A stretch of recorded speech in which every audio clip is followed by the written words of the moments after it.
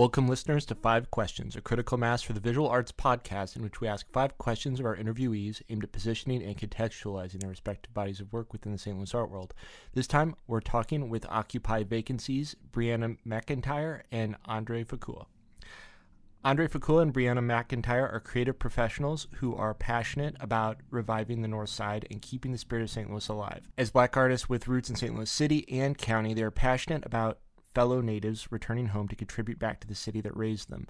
Both artists attended the School of the Art Institute of Chicago and bonded over their deep ties to St. Louis. Each of their creative practices converges at the intersection of art design and architecture. The synergy of their combined practices within the scope of Occupy Vacancy promotes collaboration between art, design, engineering, community engagement, and neighborhood development. It is their hope that through this artistic intervention, they can inspire the natives who stayed, those who left, and individuals from afar to fall in love with St. Louis and celebrate the beauty of the city. Occupy Vacancy uses city-owned lots to install public art with the aim to acknowledge the collective loss of St. Louis's neighborhoods. All right. So I'm here with Andre and Brianna. Thank you guys for joining us. We really appreciate you. Thanks for having us. And so the first question we always ask artists is, why art? What drives you to create?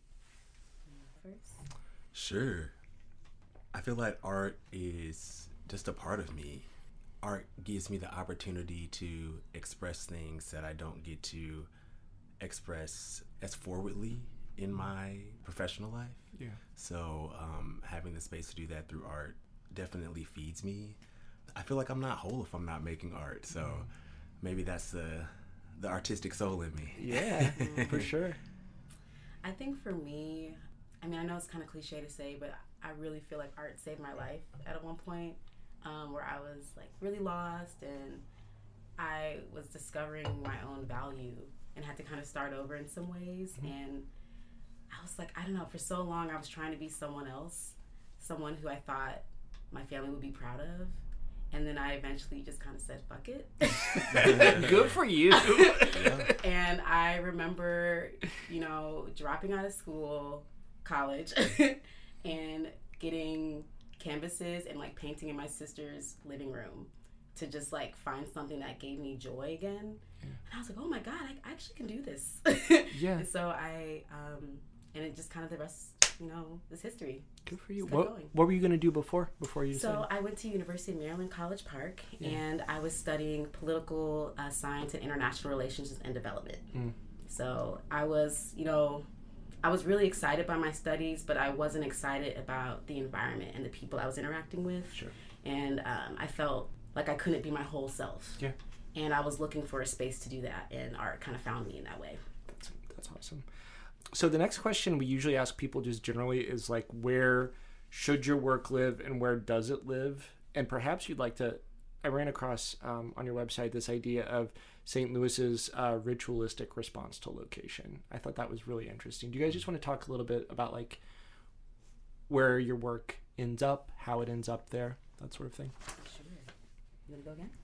Sure. I think through the scope of Occupy Vacancy and the work that we're doing now is very specific to St. Louis. Yeah. So being St. Louis artists, being people who are from here, have left and come back to St. Louis and are kind of envisioning this new future of St. Louis. For now, our work is like open for everyone to see. Mm-hmm. At least the piece that we recently installed last summer, you can see it 24 hours a day. It's free and open for anyone to walk up to it. And I guess I'll speak to the ritualistic response to location, but also maybe this ritualistic philosophy of St. Louis and access to art. Yeah. If you're not from here, you may not know that St. Louis, a lot of the art museums and just historical experiences are free. You can go to SLAM for free. You can go to the Science Center for free. There are tons of, just works in the city that I feel like the city really values, access to art. So I feel like in our initiative, we're really trying to stay in parallel with that and support that. Yeah, just to continue with what you're saying, I can speak a little bit from my own perspective and then collectively from our perspective. So from my own perspective, my practice intersects a lot with art and design. I've done a lot of furniture design, interior spaces as well, but also making fine art. And I've always just really been inspired by human interaction with those pieces. And I feel like the culmination of like my skills and then you being also a civil engineer, like humans are kind of at the forefront of who we're thinking about, and again, just making it accessible. We also were at the height of the pandemic when we kind of came to this idea, and we liked the idea of creating something that was open and accessible and safe. And something that would just like touch people's lives, even though it's kind of scary sometimes to think about something being like literally next to someone's house. So I think if anything, it's helped us create like a lot of respect for the initiative that we're doing, and just trying to approach that with respect for who's going to interact with it first. Yeah. So the next question is just, what do you want for St. Louis and its people? And I feel like you guys have already kind of started talking about that. Yeah. St. Louis and its people. St. Louis has so much rich history, and I feel like being from St. Louis, sometimes I didn't know that history. It's been great leaving the city and coming back and feeling like I'm relearning my city, which is an awesome and amazing feeling. I think one of the things would be for the people of St. Louis to just get a voice. I feel like St. Louis in some ways is a very hidden city. Like, I went to school on the East Coast, people up there are like, yeah, St. Louis is the South. I'm like, it's the Midwest. Right. There's Southern influence, but like, it's the Midwest. Right. There are lots of other cities that are, below St. Louis. And in that sense, just getting eyes on St. Louis. There's so many great things here. The architecture of the city. I meet people from other places and they're like, oh yeah, I know someone from St. Louis. They're always great people. I'm like, hell yeah, they're good people here. So I would say that to start off, just wanting the people of St. Louis to have a voice on a more national, international scale. Yeah. And because we've had that before, it was once a city where that wasn't questioned. But now with, urban decline and then the steady bleed of our population in St. Louis, its relevancy has gone down, teeter-totter, whatever you want to say. But I think for me, something I always remember when I would come back to visit St. Louis and I would drive around, I would see a lot of places changing that were once very connected to my childhood experiences.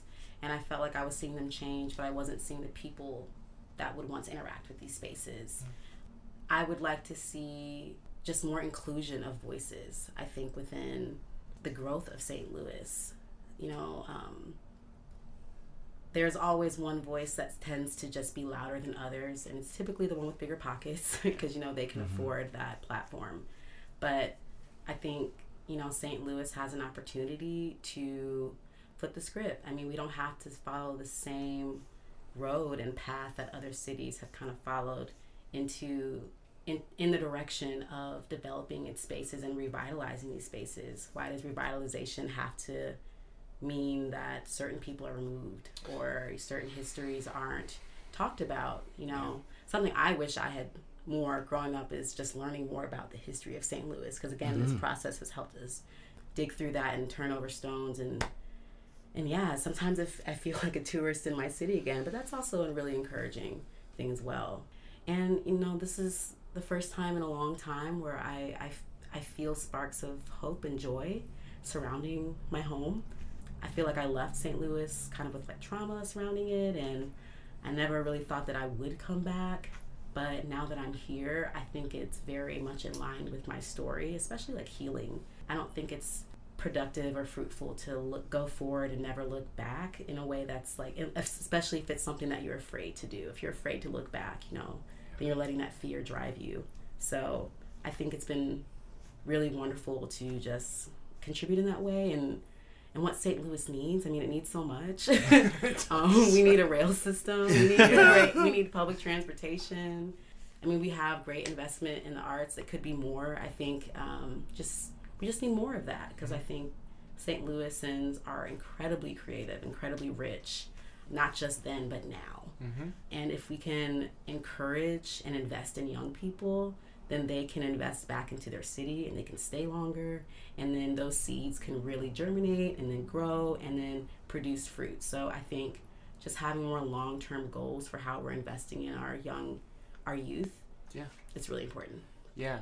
And just, this isn't one of the questions, but to build on that, before the podcast started, we were talking about some of the strategies that you all use to get control of like certain tracts of land and get some capital go in there. I mean, imagine if so many young people did the same thing. People do the same thing. Yeah, you're exactly right. So what's something you wish that someone would ask you about your work that maybe you don't get asked enough? We had an answer to that. Well, but we were talking about this question. We were like, what do we really want someone to ask us? I think one of them might be like, why public art and how is this initiative different? Okay, sure. And my answer to that would be, one, we are contributing or really trying to present a framework for just developing, I guess, through the lens of an artist. Yeah. Like, we're really trying to think community first. We spent a whole year talking to different community partners, attending different community meetings, getting tight with our aldermen, or the aldermen to where we have, where the project is installed, and other kind of arts leaders around the city, to then be able to officially kind of present this idea in a way that didn't feel like the neighborhood didn't have ownership of it. And I think that is something that's really important to us as we're just moving with the piece that we did last summer, and moving forward with our initiative, is really making sure that the community has a stake. And like, it's for them first. We never wanted to feel like we've come in and just kind of placed this piece of art, which honestly happens. We were kind of talking about this earlier, how that happens a lot, and how artists are kind of the tools are like, I shouldn't say tools, like the lab rats, you know, for like development in new spaces, and not being able to have, you know, ownership of those spaces. Sure. Yeah, and if I may cut in, I mean, just to piggyback on that, I feel like artists are many times used as a catalyst to kind of show, oh, this neighborhood is up and coming, time to swoop in while you can, you know, but they rarely have ownership of that or real direction and where that kind of leads, including the people who were there first. So again, just like talking about developing spaces from the lens and perspective of an artist. I remember one of the residents, what was her name? I think she lived in the like one of the oldest families that lived on the block. Oh yeah, maybe we shouldn't say her name. Okay, we'll keep it. Yeah. We'll keep it. Yeah.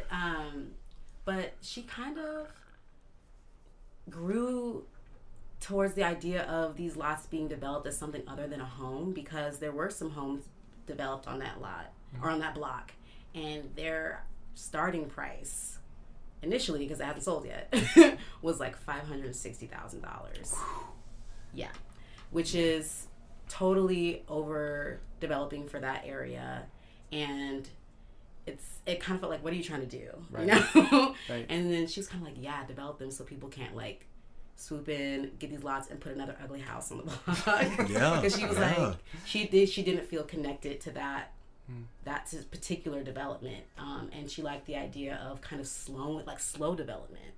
And I think we've been trying to accomplish that, you know, just with like the slow development of these lots. I mean, also a lot of it is about like getting the money together in order to do that. Yeah. But also it's been about talking to neighbors and asking them what is important to you. And again, what comes up and over again is just, how are the kids going to benefit from this? So thinking about, you know, can this be a meditative space? It'll definitely be a green space eventually, and very lush in, you know, in our goals. And then as well as, you know, how, I don't know, like, can we just like grab some kids and some canvases and like paint out there? You know, just something as simple as that can really change, you know, the trajectory of a child's life. You know, I don't know where I would be if my 8th grade teacher didn't believe in me and my like art skills, because she, like, that class helped remind me. I was like, oh yeah, I actually do I'm actually pretty good at art. So. Oh yeah. Yeah. It's so funny. I feel like so many of us have stories like that. Like I have a sophomore year English teacher. Same thing. Wow. He was like, "You're a good writer," and it's just like, it's the same thing. Yeah. So I guess the last thing is just, what are you all building towards? Do you care to reveal that? Absolutely. I mean, I feel like when we started Occupy Vacancy, we really just wanted to put up some beautiful sculptures. Mm-hmm. And now just with the way we've been able to just throw ourselves into the community, how we've been embraced by, just people in St. Louis, like friends, family, new acquaintances, whatever, like it's really just affirmed, I guess, what we're doing. Yeah. And in that sense, really thinking about how can we create that same feeling for other artists. Mm-hmm. So I think a potential idea would be like a fellowship or a residency where other artists could do the same thing. Yeah. I mean, we all know that there is no lack of vacancy and vacant lots in St. Louis. Yeah. So, it would be awesome for us to be the framework or kind of be a catalyst towards other artists being able to do the same thing. Mm-hmm. Whether that be, through sculpture, whether that be through urban gardening, whether that be through painting, whatever, but just being able to have these type of interventions that are art-centric on these vacant lots that other people can kind of jump into. Yeah, very cool. Yeah, absolutely. I think a key component which would be really great about creating a residency or some kind of fellowship around this initiative is to also inspire and facilitate other people's work, but also thinking about sustainability of these pieces. Mm. How are we going to maintain them and make sure that are we going to have to mow the lawns ourselves, or is there going to be money and funding around that so that people can come in and kind of share ownership? I think that would actually be the better solution if there was a way to invite people. And I mean, if I'm going to dream big here and talk about what we really want, we want to build the space where someone could have a residency. I mean, I'm a designer, he's an engineer. We're thinking about what is a solution for a housing prototype that is accessible and maybe something that could be replicated so that we don't try to fix a problem with $500,000 homes. Yeah. And I think that could be really beautiful too, because those could kind of like kill two birds with one stone. Yeah. We could be creating space for artists to engage the community. I mean, this is a subject matter that isn't, exclusive to St. Louis. Right. We all have these issues throughout the U.S. It just feels very severe here because it is. Yeah. But it could be a great way to engage that history, engage your own artwork and kind of push that, create something public facing, and then also contribute to the maintenance of the land and having that relationship with the community. And I think, long term, that's where we're headed. I think so. Yeah. I mean, I'm gonna add some more. Right? Yeah. Yeah, like just speaking towards, building and housing and architecture. Like I think that Bree and I have this very kind of synergistic kind of mesh in terms of our relationships to materials. Mm-hmm. And Bree studied materials for many years and knows so much. And I'm coming in from like materials very much through the lens of an engineer and sustainability. And thinking of being from St. Louis, thinking about how we love the architecture and just the beauty of the historic architecture here. Like, how do we contribute to like a new architecture for St. Louis that is not like a cookie cutter, whatever development that someone sees in here, Nashville, like Virginia, whatever, Montana, McMansions or something. Yeah, whatever cookie cutter developer that comes through and makes the same home over and over. I think both of us are really into this ideal of like vernacular architecture. Yes. And like, what does that mean for St. Louis? And seeing that is something that, I mean, I feel that we're losing a bit. And sometimes that's because people need housing quickly. Sure. But also it's like, okay, you visit places of the world to like observe their architecture. Okay, how do we like have that same footprint or have that same type of like style, I guess, but think about that in a new way that's also contributing to like healthy living, you know, in the city. So Yeah. And democratizing beauty. Exactly. Yeah, just because everyone should have access to a beautiful space that promotes a healthy and productive lifestyle. So that's what we want to do. Yes. Yeah. Yes, that's amazing. I love that you guys were talking about vernacular architecture, because I'm like, the house that we're recording in right now is this weird little, I've tried to figure out like what actual style it is, but it's definitely like a vernacular kind of like English cottage. It's a Tudor. It's a Tudor. Mm-hmm. Yeah. But I mean, like, St. Louis has that, you know, there's so much brick. There's a very specific aesthetic to St. Louis architecture. And I think there's a lot of opportunity to create some kind of new vernacular or an evolution of the vernacular that exists that is our own. Yes. I think that's Absolutely. awesome. Mm-hmm. Yeah. Mm-hmm. Well, thank you all for your work, and thanks for joining us. Thanks for your time. Thank you you for so having much. us. Yeah. 5 Questions is a program by Critical Mass for Visual Arts, a nonprofit visual arts collaborative dedicated to promoting, enhancing, and initiating contemporary visual art in St. Louis region. You can get it on iTunes, wherever you get your podcasts. You can find us at criticalmassart.org/5questions, on Twitter at criticalmassstl, or on Instagram at criticalmassart. You can find Occupy Vacancy at occupyvacancy.com. This episode was with Brianna McIntyre and Andre Fakul, and me, your host, Joe Colburn. It was edited by Sarah Hammond and produced by Brett Williams.